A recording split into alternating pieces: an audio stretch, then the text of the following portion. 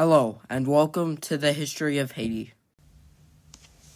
Before we begin today, it has come to my attention that earlier this week, a massive 7.2 earthquake hit the southern peninsula of Haiti, causing immense destruction and taking over 1,400 lives. I've linked some non-profit organizations currently focused on earthquake relief in the description of this episode, and I highly suggest you donate. So without further ado, let me begin the episode. In the last episode, we looked at the founding of the French colony of Saint-Domingue. We ended last time with the Spanish officially ceding Saint-Domingue to the French. Today, I want to look at Saint-Domingue's transition from a pirate base to one of the most profitable colonies of its day. Once the French had officially taken over Saint-Domingue, the planter population of the colony began to rapidly expand. These planters grew new crops introduced by the French, such as tobacco, cocoa, cotton, indigo, and the big one, sugar. In the early days of the colony, tobacco was the main crop grown by planters, who used both French indentured servants and African slaves to run their plantations. However, the former would gradually be replaced with the latter, as the African slave population in the colony would just grow and grow over the years. But tobacco production in Saint-Domingue gradually died out, and the colonists turned to a new crop such as cotton, cocoa, and indigo. Indigo in particular would become a staple of the Saint-Domingue economy, and it required relatively small amounts of capital to start an indigo plantation. And indigo plants produced a rich blue dye that was coveted back in Europe. And then there was sugar. Sugar was by far the most lucrative crop grown in Saint-Domingue. To quote podcaster and historian Mike Duncan, end quote, getting a sugar plantation off the ground was incredibly expensive. You needed a ton of specialized equipment to actually extract the sugar from the cane, and then if you wanted to refine it, you needed even more specialized equipment. So getting into sugar was a rich man's game to begin with, and even then it was going to put you into some serious debt before you harvested a single crop. Most of the financing came from French merchant houses on the Atlantic port cities like Nantes, La Rochelle, and Bordeaux. If your plantation turned out to be a success, then fortunes were there for the taking. But if for any reason you happened to faceplant, these French merchant houses took it over. And ultimately, about half the sugar plantations in Saint-Domingue were owned by these merchant houses and run by salaried administrators. End quote. Sugar products such as molasses and rum were craved by Europeans, and large sugar plantations dominated the northern plains of the colony, and to a lesser extent, the western plains. The huge amounts of sugar flowing out of the colony's north turned the town of Cap Francis, aka Le Cap, once only a small village founded by Puritans exiled from France, to an incredibly busy port city. The one other crop I want to talk about was coffee. Coffee would arrive in Saint-Domingue much later, but once it did, it would become an incredibly lucrative crop. Coffee could be grown in mountainous regions of the south and west that sugar could not. As a result, lucrative coffee plantations dominated the south, and Saint-Domingue would eventually end up supplying half the world's coffee. All of these plantations, indigo, coffee, sugar, etc., required huge amounts of slaves to work them, and the slave population, as we will talk about next week, would come to vastly outnumber the free population. Slavery in Saint-Domingue was an economic necessity for any and all plantation owners. Even former slaves who had themselves been freed would often eventually come to own their own slaves. I will talk about the slaves more next episode, but for now it is important to remember that slavery is lurking under the table through all of this, and Saint-Domingue was a slave society, fully structured around the brutal institution. Now that we have some background on, all that, I want to talk about the groups of people that would become the master classes of Saint-Domingue. though not the slaves, and all their grievances against each other that would come together to tear Saint-Domingue apart in 1791. To start at the very top of the colonial caste system, there were the colonial administrators. Now, colonial administration was headed up by two men, the governor-general and the intendant. The governor-general controlled the military in the colony. The military in the colony didn't have regular garrisoning soldiers. Instead, the military, if it could even be called that, consisted of the milice, a whites-only home guard militia composed of conscripted white colonists serving as infantry or cavalry, and the Corps de Massachusetts, a police force recruited from the free people of color, a group that I will talk about in a second, that focused on capturing runaway slaves. The intendant, on the other hand, managed the civilian affairs, like finances, taxes, and the budget. Both were appointed by the Royal French government back in Versailles, and it was hoped by the Versailles government that each would serve as a check against the other. There were also plenty of other French administrators and bureaucrats that made up the colonial government of Saint-Domingue. One of the most important policies that the colonial government enforced was a policy called the exclusive. The exclusive was a French economic policy that made it so that the French colonies, Saint-Domingue, Guadeloupe, Martinique, etc., could only receive imports from France, and the only country they could export their goods to was France. And the colonists hated this policy because in their mind, it meant that they were being paid less for their sugar, coffee, and indigo than they believed it would be worth in a free market. And they were being charged more for their inputs than they believed they should be. The one group in particular that absolutely hated the exclusive was the Grand Blancs, or in English, the Big Whites. The Big Whites were the wealthiest colonists in Saint-Domingue, a mix of plantation owners, large-scale merchants, and agents of the French bourgeoisie. The Big Whites dominated the north, and to a lesser extent, west provinces.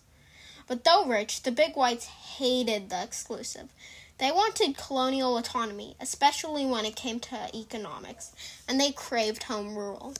These Big Whites, though, didn't want to make Saint-Domingue their home. Many plantation owners lived in France, letting salaried employees manage their estates. Even of the Big Whites who stayed in Saint-Domingue, many were blowing money on European luxury goods or constantly visiting France. Many other Big Whites only wanted to make enough money to retire to France as rich men. The Big Whites owned a majority of the plantations in Saint-Domingue, but there were still some plantations not owned by the Big Whites, and instead owned by the next group I will talk about, the gens du couleur libres, or in English, the free people of color. When white colonists first began arriving in Saint-Domingue, men heavily outnumbered women. This resulted in many white colonists freeing and marrying black women. Over time, this created a class of free men and women who had both white and African blood. Now, you will see them sometimes referred to as the mulattoes or the Franchi, but for simplicity, I will stick to calling them the free people of color, or just the coloreds. Unlike the Big Whites, the free coloreds didn't want to return to France or blow money on expensive European luxury goods. They stayed put in Saint-Domingue, and as a result, many prospered, building up multi-generational fortunes. Many came to own plantations, and, of course, plenty of slaves to work their plantations. You see, though many of the whites in the colony would later claim that the slaves and the colors identified with each other, this was not true. The coloreds looked down on the slaves as an inferior race, and the slaves knew that the coloreds were just another class of masters. The one class on the island who actively hated the free coloreds more than any other group were the petits blancs, or in English, the small whites. The small whites were the shopkeepers, accountants, stock workers, plantation managers, and overseers, and many other professions. They fulfilled almost any job on the colony that didn't require physical labor. And they hated the coloreds. The small whites, as a class, were often poor, uneducated immigrants looking to get rich on Saint-Domingue. So they tried to claim racial superiority over the colored. They claimed that the coloreds were an inferior race. The coloreds, in turn, hated the small whites, who they saw as uneducated swine, barely better than the slaves, and they casually referred to them as white Negroes. The royal administration on Saint-Domingue began to get concerned about the big whites' movement for self-government. With few troops to back them up, the administration began attempting to exploit the tension between the big and small whites as a means of keeping the big white ambitions in check. So those are the classes of people who controlled Saint-Domingue. These are the groups whose tensions against each other would eventually trigger the 1791 Haitian Revolution. But there is one group that I've purposely chosen not to mention, a class that was several times more numerous than all the other classes combined, the slaves, a group which I will spend the next episode talking about. For now, I want to close today with a look at the geography of Saint-Domingue and where the big whites, the free coloreds, and the small whites were all based in the colony. In the north of Saint-Domingue, there was, the North Province. The North Province stretched over a vast fertile plain and was where most of the sugar plantations on Saint-Domingue were located. The colony's main city of Le Cap was a port in the North Province. The big and small whites were the main groups inhabiting the North Province, and there were few free coloreds.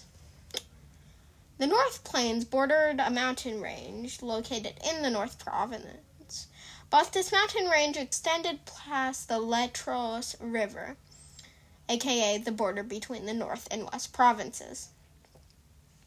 In the north of the West Province, there was the Northern Peninsula, a mostly mountainous area.